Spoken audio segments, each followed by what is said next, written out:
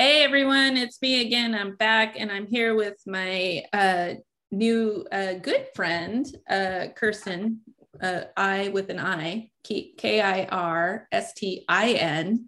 Olá, Louise. Yeah, my English friend. And I think I've made it pretty clear to everyone how much I just love doing these podcasts and just talking to my friends and my fellows around the journey of recovery. And Kirstin and I were just starting to talk about how, for a lot of us, most of us actually, at least people I know, recovery is more complicated than just, putting the food down. And so the end result of this conversation, which may take more than one, is that Kirstin has, what's it called again? Lipedema. Lipedema. So not the more commonly known lymphedema, lipodema. Okay, so we're going to get into that a little bit, but what, as a way of introduction, you want to do a little bit of like how you came into the room, like your introduction to OA. Okay. I will try. Okay, so I have been in OA for about 11 years now. And okay,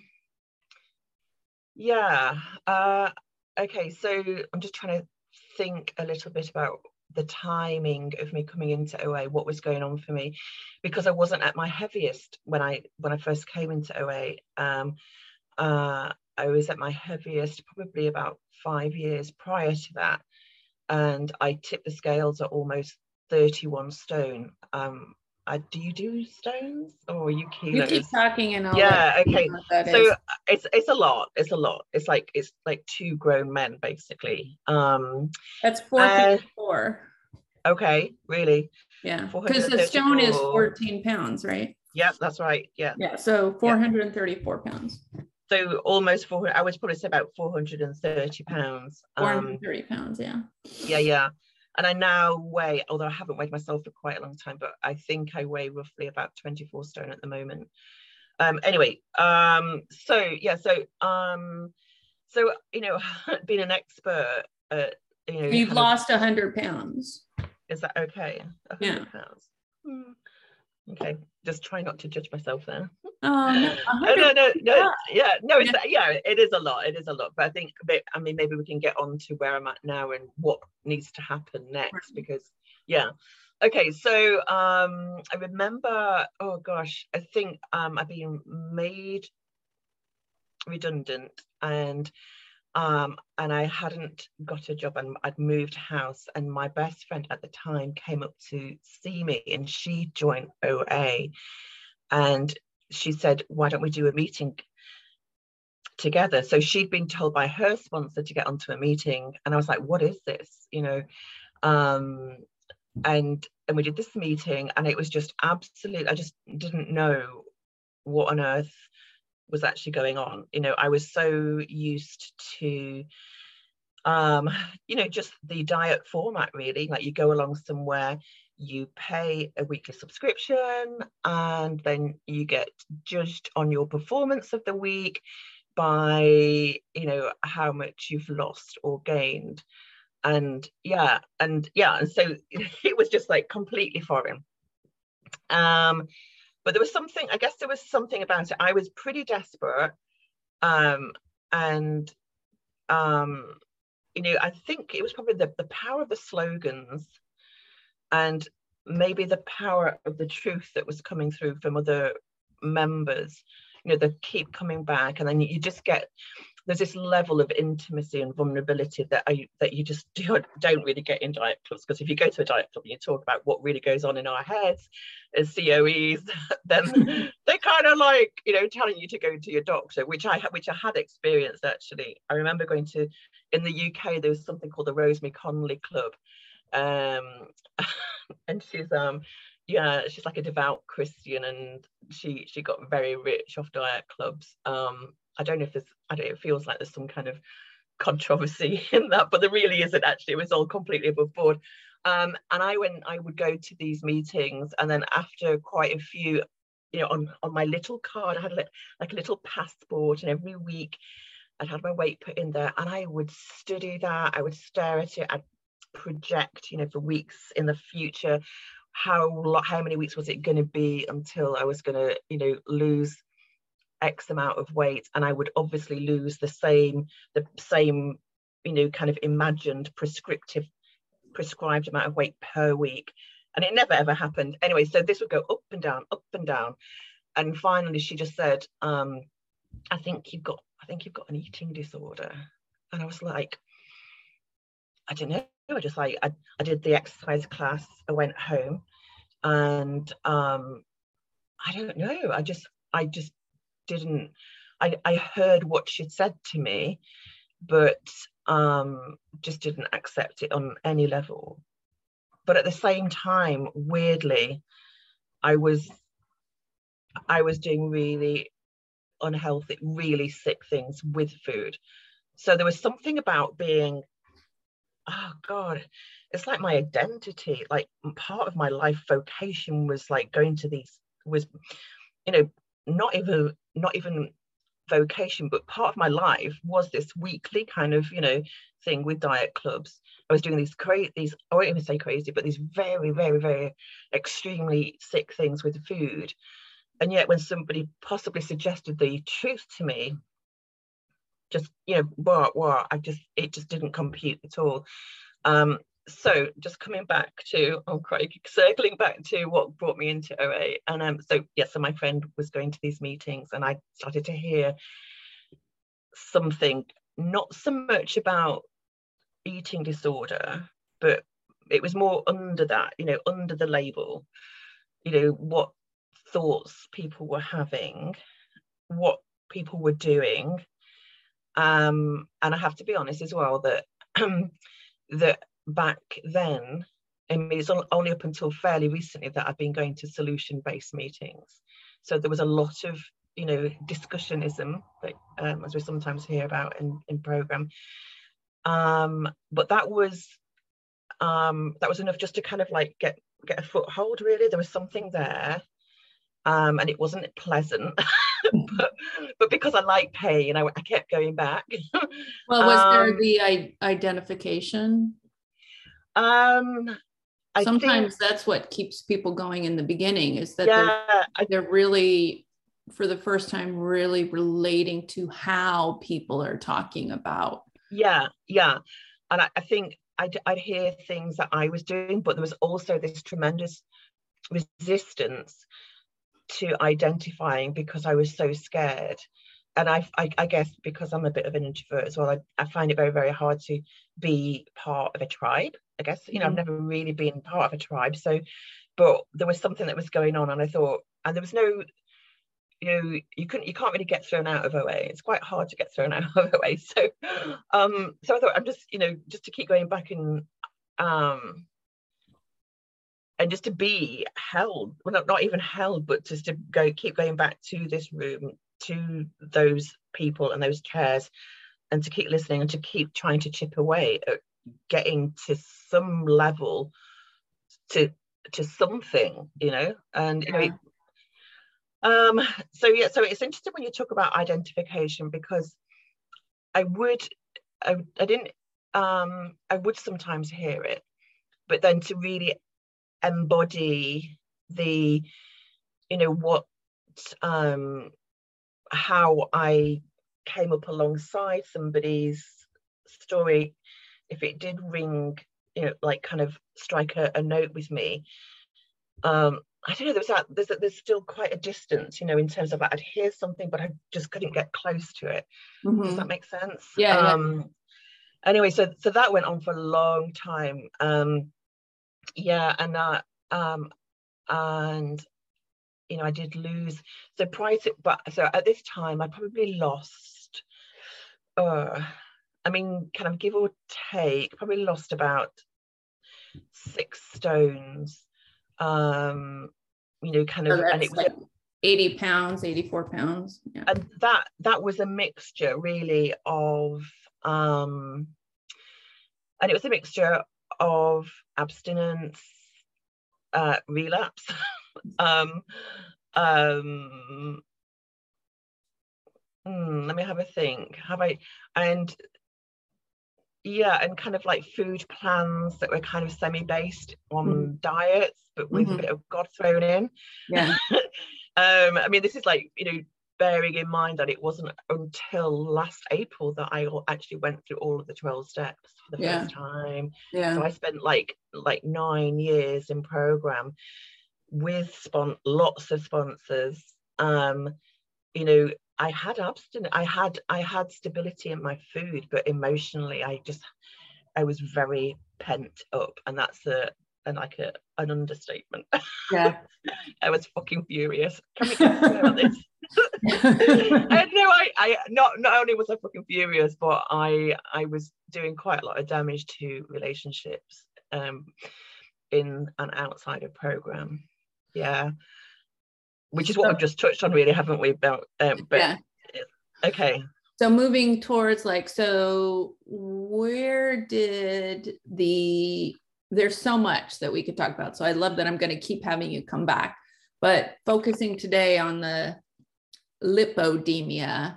How did that even heard of lipodemia? Oh, she's got her books.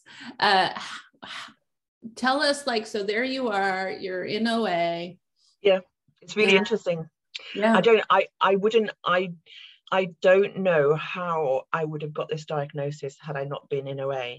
And it's a very strange story. So, so because I've got tremendous willpower, like most of us have, I was doing lots of service. I thought I was doing my program to the best of my ability. I had a sponsor. I was working something on a daily basis, but it really wasn't the actual steps.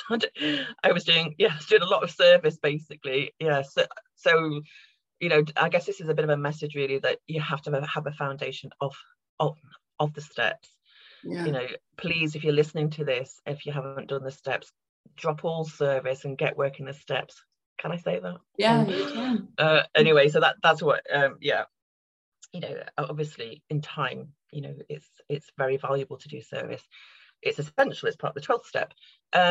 So I was the intergroup rep for our meeting, and I then became the Region 9 rep.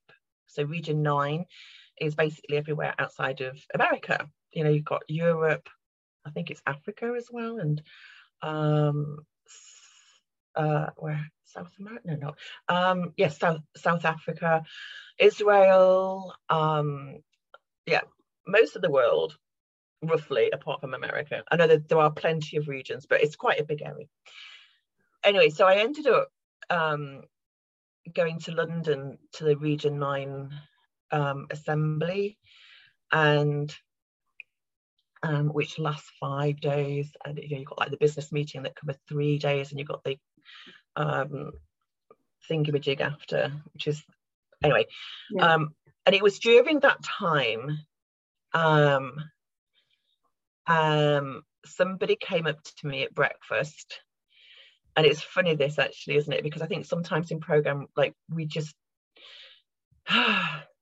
sometimes there's because we have this level of communication, this intimate communication, that like boundaries can be a bit blurred. And I think also culturally as well, because this woman, she was from the Netherlands, and I think things were slightly more kind of naked and like kind of and she came up to me, asked me a question, didn't wait for a response, then went straight into this. So she said to me, "Can I ask you a question?" I didn't have a chance to say yes or no, and then she said straight in, "Have you got lipedema?" And this is like just over breakfast, and I'm like, what the hell? Excuse me. Like, how very dare you, like, what the it actually felt so. Did you even know what it was? Like, if someone had asked me that, I would be like, I don't even know what you're asking me. Right. I've been thinking about this. I went after breakfast. I went to my room, and I was really rattled. I was really shaken up by it. By the fact that somebody was looking at me. Somebody had, kind of seen something. Yeah. And then passed that on in a really confronting way. But then I just kept thinking, maybe she's got like my best interests at heart, and this is all like this bucolic heavenly assembly thing that actually maybe I'm being whatever. So I went back to my room and I googled it, and I was like, dear God, I can't afford to get into this place of fear right now. And even now when I'm talking to you about it, Nicole, I feel like I could cry, because I thought I can't go there. I've got to get home. I've got to drive from London back up north. I've got to go and do all these things, and I just can't go down this rabbit hole. So I spoke to my sponsor who was at this event. We did a bit of program work, and that was enough to tide me through for the weekend. And and strangely, so after that I went to my doctors and I said, well, actually I said, I think I've got lipedema. And I stood up in the doctor's surgery and I took my trousers off and I said, this is what I'm dealing with. So and maybe at this point it would be helpful just to describe. I was about to ask if you felt comfortable with that. So because I even had to Google it and look it up. Yeah. But... So and I'll put links in the podcast too. Yeah, I can share a couple of really helpful links. Yeah, that'd be great. So lipedema, it's got a few names. It's known as like the fat disease, the fat disorder, adipose tissue disorder, connective tissue disorder, autoimmune disease as well.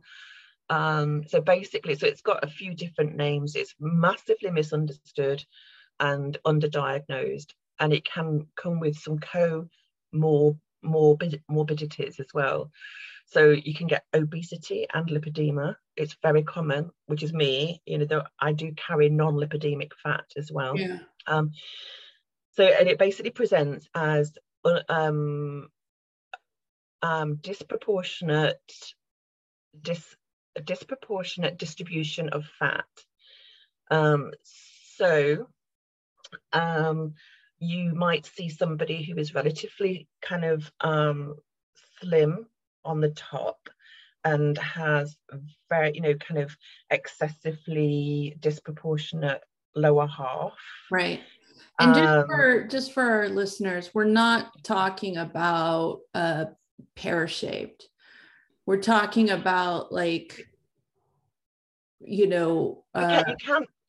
can actually talk about pear-shaped. I mean, I guess this is what I was always told, because I've got boobs, I've got a relatively small waist, and I've just got a huge bottom.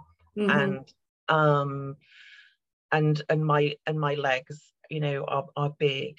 Well, I think that's what I was thinking of. Like, and again, please clarify, was when I looked and saw quote pear-shaped, the thing that they had was actually that the legs were very trunk-like. Yeah, that can happen. So it wasn't just this curvy, like big bottom. It's you put so with lymphedema, the legs can be very trunk-like, and that can also happen with lipedema.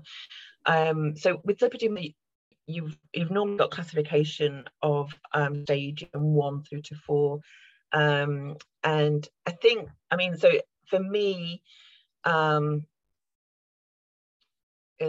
just bear with me, I'm just pausing, because you made a really good point, because I do have a pear-shaped body, but the shapes of my legs are lipedemic legs, I guess. With non-lipedemic legs, you do get the tapering of the ankle, you get a bit more definition, but as it progresses, this is another key thing, it's a chronic progressive condition. So if you don't, so it's really, so no amount of diet or exercise is gonna change it. That was like that was brutal. Yeah, You know, that feels like almost like a death sentence.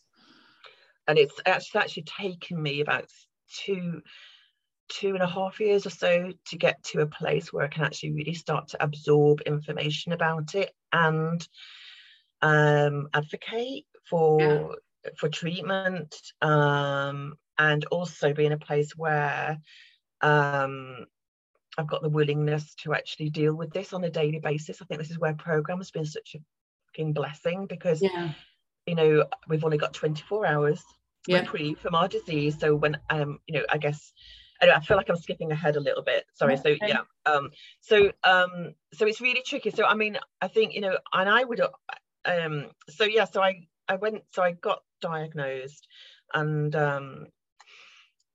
another strange thing with a little strange kind of synchronicity is that shortly so I went to the doctors, and I think it was like the following Sunday I went to church. I'm not a big church goer, but I do like to go to church, you know. I like stained glass, and and I like some old hymns, but anyway, and it just so happened that the lady in front of me, we just started talking, and she was the lipedema nurse. And I know, just like, it was really, really, really weird, really weird. And she told me what to do. So that might have been just before I went to the doctors. So those two things happened, you know. This woman like came up to me at the conference and said, "Have you got lipedema?" And then, you know, I met this nurse completely by chance. I'm just wondering if there's anything else to mention at that point. Well, I think before we get any further, I could imagine that people are like, okay, so here are some terms that you've thrown out. So let's pause. You said lipedemic fat cells versus just regular obesity fat cells. So we want to, and then also the lipodema. Yeah. So whichever one you want to. Okay. I'll try to have a go at those as much as possible, but I might not. Just for, you know, you don't have to get scientific about it, but just for the listener to understand. So for me, is obesity fat cells and lipodemic fat cells, obesity fat cells can shrink.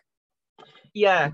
Well, they can shrink, and they do respond to diet and to exercise. The thing with lipidemic fat is that the best thing you can do is not go to any extremes. So not to binge and not to starve, but to have stability in your eating. And in terms of the biology of it, I don't know if I can go there. I'm really sorry. Oh, that's fine. We don't have to go that way. Just that it doesn't respond. No. Yeah. Okay. But what I can say about that is that, you know, there is so within like the lipedema kind of like circles, obviously there's lots of women who are trying different things, and there's keto has come to the surface as something that has worked for a lot of women. So the keto way of eating, you know, not in a faddy way, but the true keto way of eating. And so there's a very good book actually that I'll send you the link of this book, because I went to a Zoom thing recently, and this woman had lost she'd lost a lot of her lipedema symptoms. So along with lipedema, you get pain, hypermobility, which causes, you know, like there's laxity in the muscles and the tissues. So there's lots of things that go on. It's not just about being big. You know, there's a chronic pain element to it as well.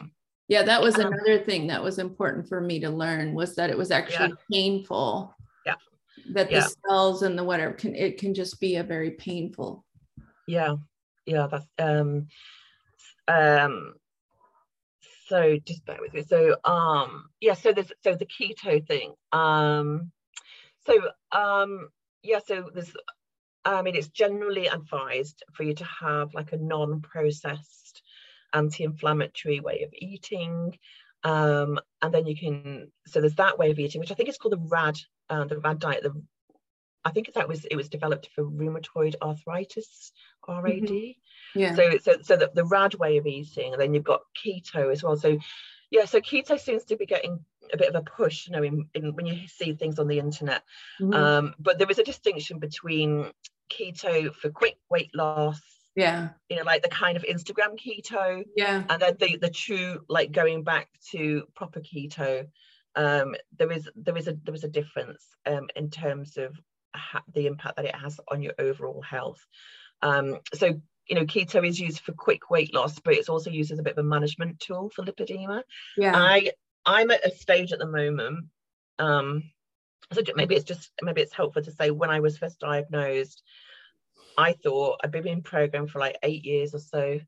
Wow, I'm just looking out the window. There's a rainbow. Sorry. I've been in program for 8 years, and I thought, and this is like a real sign of my will, I'm going to fight this. I thought, Yeah. I'm going to be the one.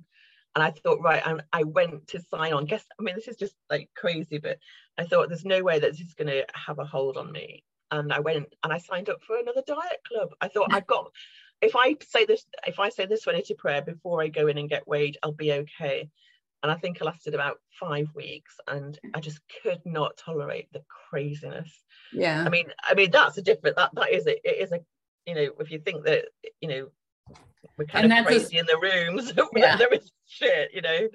Well, the other thing is that's a sign of your recovery, that you couldn't even last more than 5 weeks. No, you know? It was, yeah.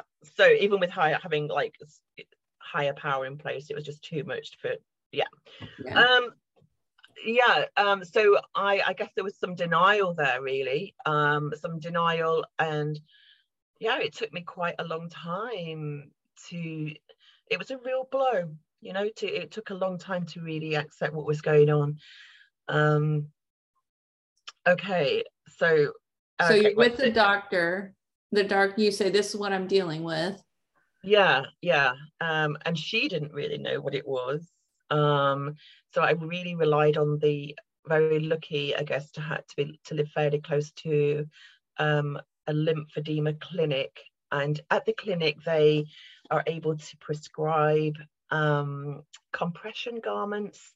So I got measured up. I went through a bit of a trial with compression garment fittings, because they're a bit of a nightmare, to be honest. But when you get them fitted, measured and fitted, and you get the right one, it feels like you're wearing a bra on your legs, and it actually feels really good. It's just, you've got to, personally, I have to stick them in place. I use glue. So I have to glue above my knees and around my crotch so that they don't fall down. It's all, but so that was I guess I started. How do they help? So the compression helps to stabilize the tissue. So that reduces the pain. It also prevents excessive swelling, so it can help with inflammation, you know, with a build-up. I mean, you can get lipolymphedema. So this goes back to maybe a question that you were trying to an answer that you were trying to coax out of me before, but the difference between lipedema is equal distribution on both legs. Okay. With lymphedema, you can get just one limb, for an arm or a leg. Oh, okay. And it's a different kind of inflammation. It's more kind of water retention, like edema, that kind of thing. And also it's linked to the lymphatic system, which lipedema is too, but in a different way. Okay. In part, you know, maybe this is my homework. Yeah. In part, if there is a part two, of course, if there's a part two, I can maybe come back with you know, some clarity around. Yeah, that'd be great. Around that, because it would really help me, you know, as well. And like I was saying before, I'm in a better place now to really, you know, understand and take on this information. So you go to the doctor, you're like, I'm gonna beat this. You try 5 weeks, and you're like, and what happens? Then I just went crazy at the gym. Or I thought, I'm just gonna have it out at the gym. I love going to the gym. but it just doesn't have any effect. I mean, it has an effect on my mental health. Yeah. I feel, I love, it is important. But it just, in terms of, it's like you just have to completely shift your goal. Mm-hmm. You eat well, exercise well, and you just to completely let go of the idea that that's going to have any impact on your shape. Yeah.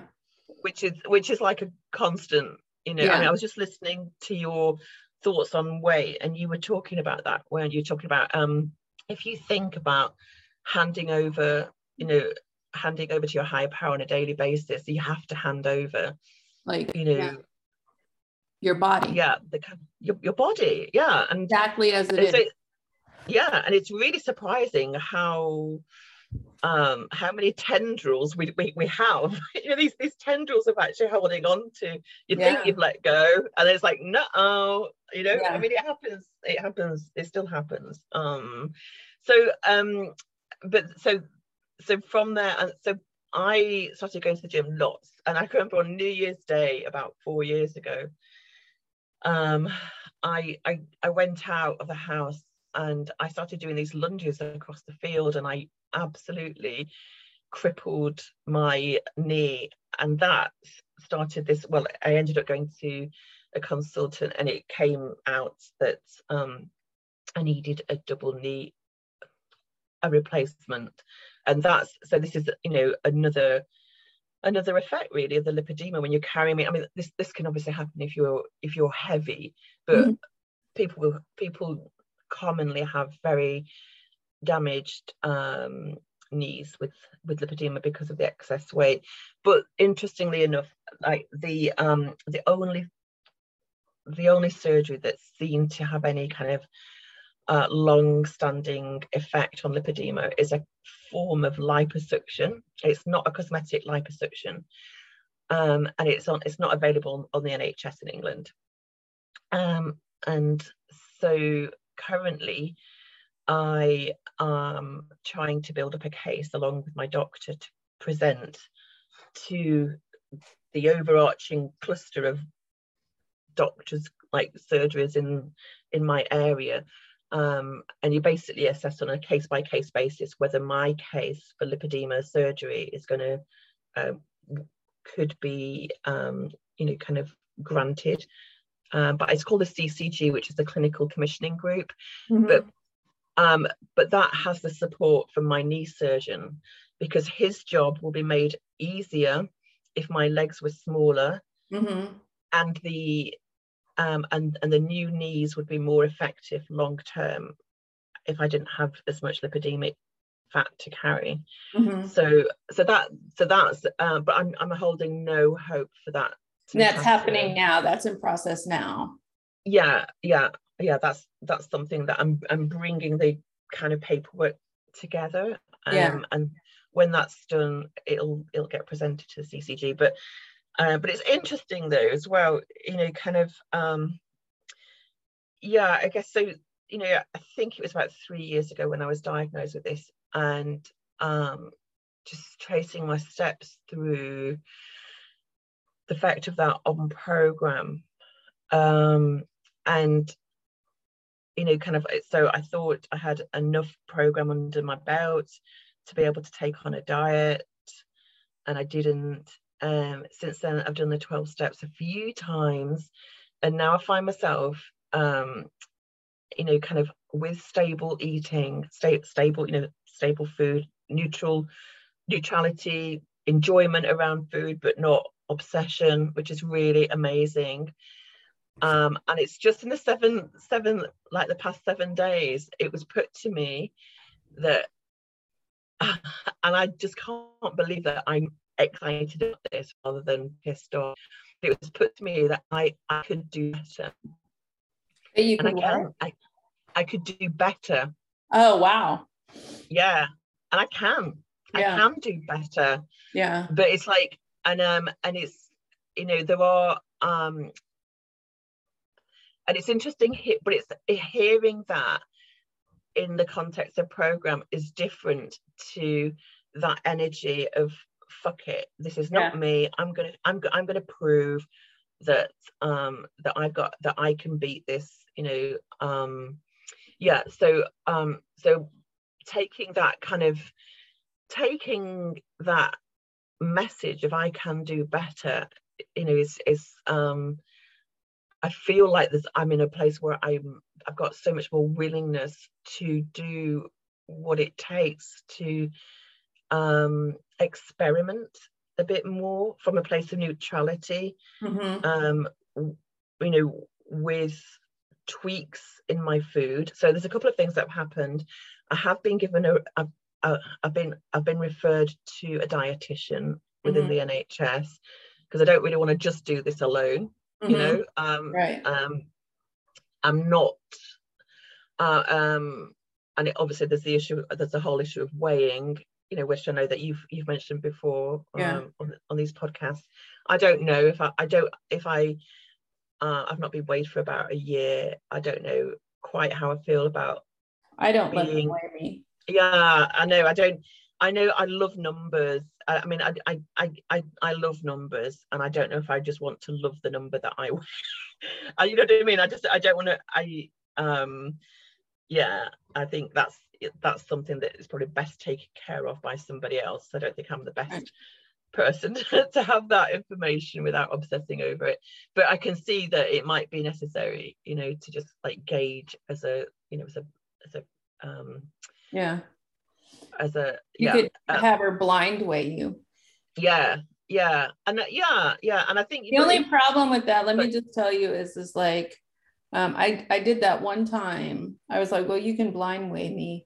Well, unfortunately, in the after visit care, they put your height and your weight for a month for me. So like where you can go and see like, your record of the visit. What, online? Yeah. You know what I mean? So I just want people to know, like, you can say, I've had a couple of experiences. One where I was like, I don't want to know how much I weigh. And it was a young nurse practitioner. And she said, okay. And so I got on the scale and she didn't say anything. But then when she wrote it down, she whispered it. So that was one experience. And then the other experience that I had was like saying, like, I don't want to see the number. And they're like, okay, great. You know what I mean? So they weigh me, whatever. But then we have electronic health records where we could see like our visit and everything like that. And it had my blood pressure, my height, and my weight. I mean, I was just like, okay, there's just, So I can, I have experience, like you said, like I have enough recovery now, but I just kind of am like, you were talking before about a little bit of a, rebellious side. I'm kind of like, why do you need my fucking weight? Look at me. I'm fine. You know what I mean? Yeah. My doctor thinks I'm fine. Yeah. Why do you need my weight? Why? Yeah. Like, there's no reason for you to need my weight. So part of it is like, I don't need to know how much I weigh today. And, like, it's just, I weigh once a month at a certain time, and that's it. That's all I need to know. And then part of it is just this whole resistance around why do you need it? What, why do you need this metric? You don't need this metric. Yes. Yeah. Why do you need this indicator? Right. Or it's not, or what is this? Is this just like part of the regime that you just go through? And if you're presenting as somebody who's obviously not got a weight problem, then, or if it's a medical, I mean, but again, it's like, if like for the dietitian, it's relevant. You're going into something relevant. Yes. Okay, then this, metric, let's start, but whatever. I mean, I don't want to detract. Although, to be perfectly honest, like whatever, I mean, even if you record the weight, like what the weight is made up of is probably more useful, isn't it? Yeah. I mean, it'd be more useful if I could go through some kind of machine or laser and and they could just tell me what percentage of my body is lipedemic or They used to do that in pools because they could figure out how much of your weight was fat, you know. Okay. So you displacement or so it's like you'd weigh yourself and then you'd get in the water and they'd weigh you and they could figure out kind of, I don't know how, but you know, obviously there aren't pools everywhere, so no. No, I hear what you're saying there about I think there's a whole, I mean, the whole thing is about BMI, you know, and weight and the emphasis, you know. I mean, it holds more baggage, doesn't it, than just the actual, you know, kind of like literal weight of you as a person. I think there's a lot more is invested in it than, you know, but you know, kind of like, I guess when there is a problem, I say a problem, and it is a problem, you know, this is like, you know, I feel like most of the time I wear my size fairly, I won't say won't even say positive, but you know, it's not, you know, it is a problem because it's affecting my health, and I'm saying that without, you know, a superficial, you know, kind of you know, look, you know, what's the word, like a superficial, it's not just about my looks and about your vanity. Vanity, thank you. This is about I can't walk very well. I'm having to have cortisone injections in my knees. I use a cane. I can't, you know, it's like, you know, it's so it impacts the quality of my life on a daily basis. There are things I can't do very well, and it's incredibly frustrating. So you know, so it's a problem, and I am in a position to do better without going, you know, without applying the solutions that I would have done, you know, kind of like a few years ago. I want to sort of circle around this being told that you can do better, just because I want to unpack that a little bit. So when you're saying it, I keep thinking of the phrase, you know, how free do you want to be? Meaning, and here's why I want to dilate on this, for just because I want to clarify how I'm hearing this, which is there's the statement, and you can respond to this. I could not imagine saying to my sponsee, you know, you could do better, because there's a tone there. I could imagine saying, you get out of this program exactly what you put into it. How free do you want to be? You know, and also sort of saying, you know, and I say this a lot, like there is no stasis in recovery. You know, you're either moving forward or you're coasting downhill. Yes. So part of the how free do you want to be is, you know, recovery is an uphill incline, you know, and the road does get narrower, but the vista gets more and more beautiful, you know. And I get, and I'm with you, like I'm so with you on like, can I just stay here? This is good enough. Can I just stay here? And the problem is like, we can't, like, there's no stasis in life at all. Nothing stays. You know what I mean? So if we're not moving forward, you know, you can be telling yourself that you're staying, but you're not. You're stagnating, which means that you're starting to decline. Yes. Okay, can I just, I can see that, were you in flow? Oh no, please. When you're saying this, I've been making a couple of notes. So you're talking about how free do you want to be, and I was thinking about how awake are you? Yeah, you know, and it's like, so when and when I was told I can do better, it was said in such a beautiful, powerful, simple way, and I was like, oh my God. And it made me think about, you know, the kind of neutrality that I have been, you know, grateful to have, has kind of also been a little bit passive. You know, that passive neutrality. I'm good with my food. I don't need to think about it, you know, and it's that not thinking about it. And that can be an amazing experience when you've been so obsessed. But actually, we do fucking need to think about our food, because if we don't think about it, we end up going to the garage for some crisps and a sandwich, you know. And so it does need thinking about, but it's like thinking about it as in, you know, that kind of higher power led thinking, consideration, care, honesty is completely different to a complacent or obsessive, you know, that kind of like, you know, there's that spectrum, the obsessive and the complacent. There has to be this active awakeness, this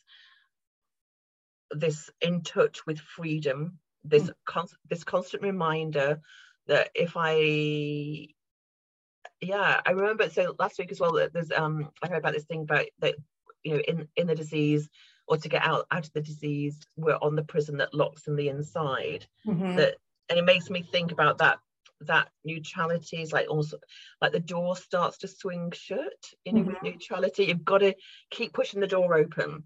The door, you just need to kind of, you know, you can't just put your foot in the door and hope that's okay. You just got to keep swinging the door open and well, it's every day waking up in, like, again, you know, there's so many metaphors for this, but to take the metaphor that, you know, in a prison that locks on the inside, is every day we wake up in that prison. It's a 24-hour program, you know. And so for me, you know, and I've shared about this so many times, the very first thing I do when I wake up in the morning is do the third step prayer, and that's me unlocking the prison from the inside. You know, I'm immediately asserting that I have an eating disorder, among other things, and I choose to live in recovery today. I choose to be a member of my fellowship, which is, you know, a spiritual community that is about being freed from the obsession, you know, the mental obsession, the physical allergy, and the spiritual malady. It's like, you know, and then I hopefully get a day of, I've walked out of the prison, and hopefully I get to spend my day not in the prison. But, you know, my abstinence today does not guarantee my abstinence tomorrow. Kirstin, you.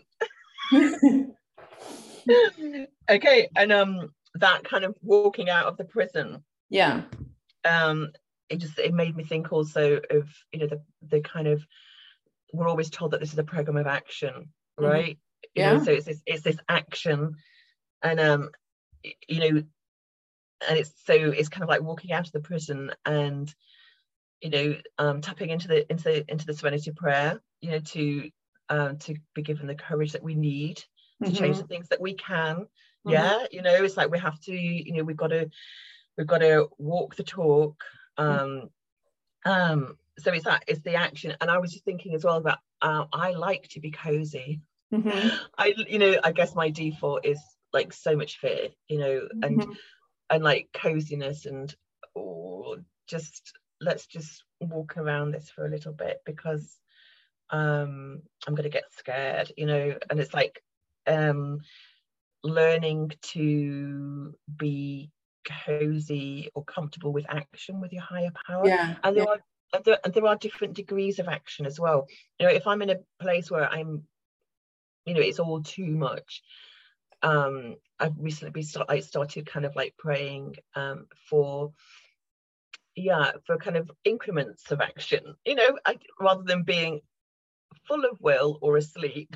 You know, there is gentle action as well. You know, So because that is important, isn't it, that we don't set ourselves up, with when we walk out of the prison for, right, again, for one of those bombastic kind of goals that we used to have. So this is, that kind of like the constant tense stepping, and well, not constant, no, just, but the tense stepping really helps with that. When the fear comes up, it's like, what is the next right action? And it can be as simple as having just another drink of water, just pausing for a few minutes, just to think about whatever it might be. But yeah, I was just thinking about, so just going back to what you say about how free do you want to be, to experience that freedom, you've got to be awake, you've got to stay awake. The freedom doesn't come when we're dozy or kind of, because I think because that's when I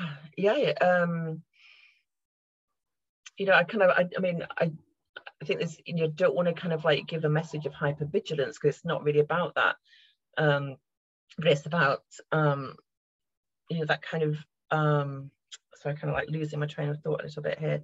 Like, free you want to be and staying awake, and but not hypervigilance, but it is being alive.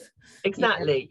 Free and alive and ready, and to give and receive. And I also want to say that also what we're talking about, to use another language, is to no longer disassociate. So to be, so again, to be awake or to be whatever, another way of talking about what, Kirstin and I are talking about is to be fully present in our body, which it's a simple sentence to say, but it's not simple for a lot of us, which is that disassociating from the present moment is how we have survived life. And in that disassociating is a mixture of rejecting who we are, where we came from, what we have to deal with, where we think we're going. And we're just like, I'm not signing up for this. And so there's this sort of, escaping the present moment by disassociating from the body. And to get, and it is a journey to get to a place where moment by moment, minute by minute, there's this embracing the body, embracing who I am, with the story that I come with the character assets and character defenses that I come with, knowing that I'm not going to be universally loved or liked. And that doesn't make me a bad person, because fucking no one is, and and that part of, waking up and saying, and I'll speak for me, waking up and saying, I choose to walk through this prison door, and my way out is to say yes to being Nicole, to the best of my ability, and all that she comes with. I've talked before about that so much of my resistance in the beginning was feeling like I had been cast to play a character. And I was like, fuck you, I'm not, wait, what? She's got this, she's got to deal with this, she's got to deal with it, and we're definitely going to have a part 2, because I have so many questions from just this conversation, but I try to keep these things to an hour. But again, just to like go through that incredible journey of going from, I'm not doing this, I'm not playing this character.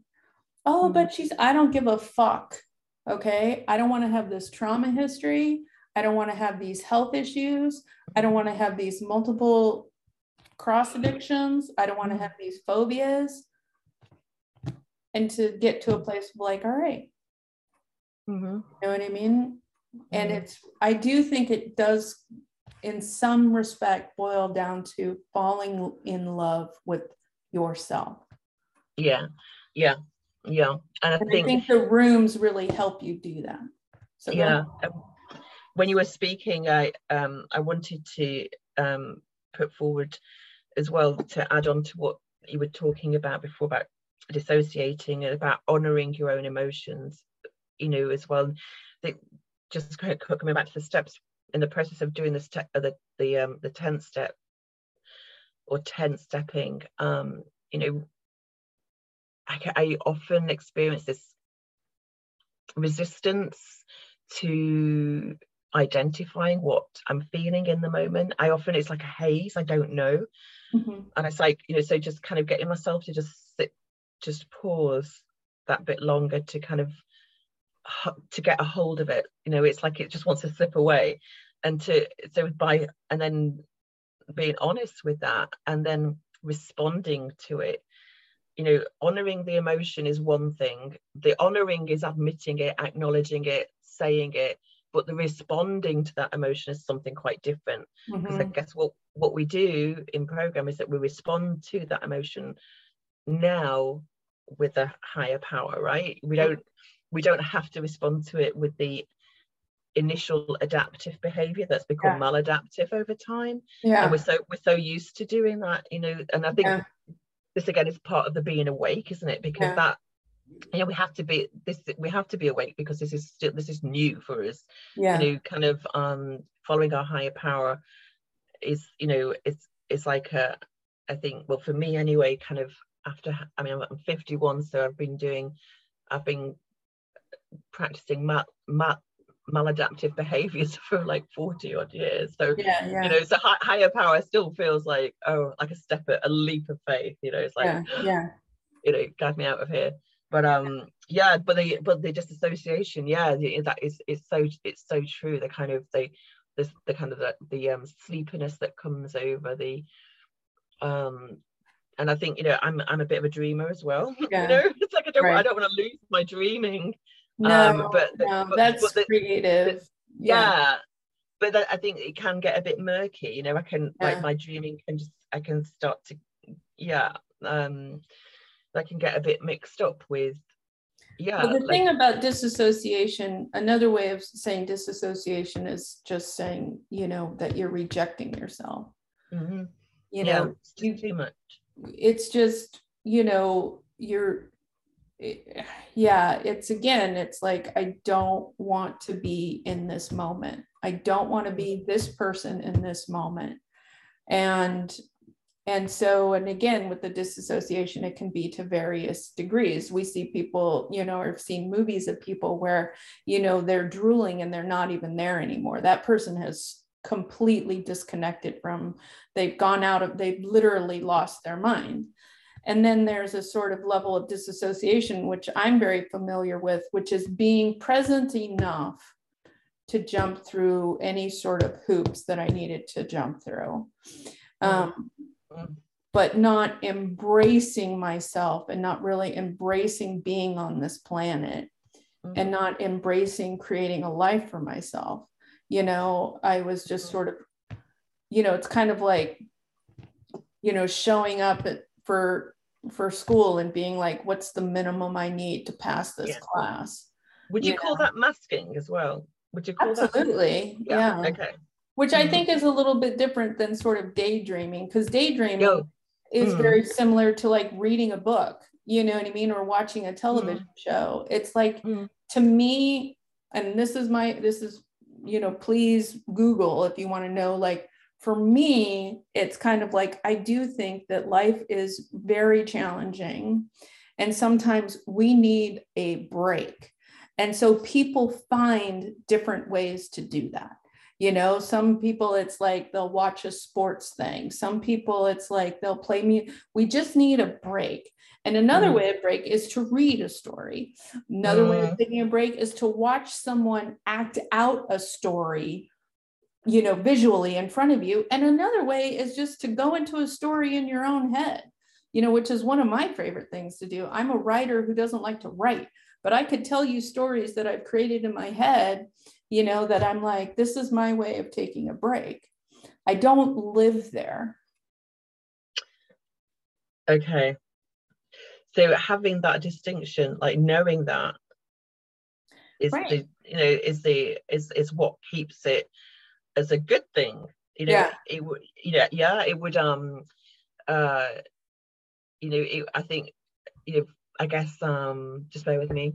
Yeah. I mean, I'm just thinking, I mean, at the conference that I was talking about before, I remember somebody sharing that they would reach the point where their partner would come up to them and just tell them that they were missing them because they've been so engrossed in a book. So to to keep the good things good by not spoiling it, not going like silly with it. And I think it makes me think about the times that my daydreaming has, this is kind of going into something else, isn't it? It's quite interesting, like dreaming, dreaming, dissociation and creativity, that kind of sphere. But I mean, like, just coming from somebody who's been self-employed for like the past 5 years, and I mean, this is something that's very pertinent right now in terms of my finances, because I haven't got any work coming in at the moment, and I'm having to confront that possibly there has been quite a lot of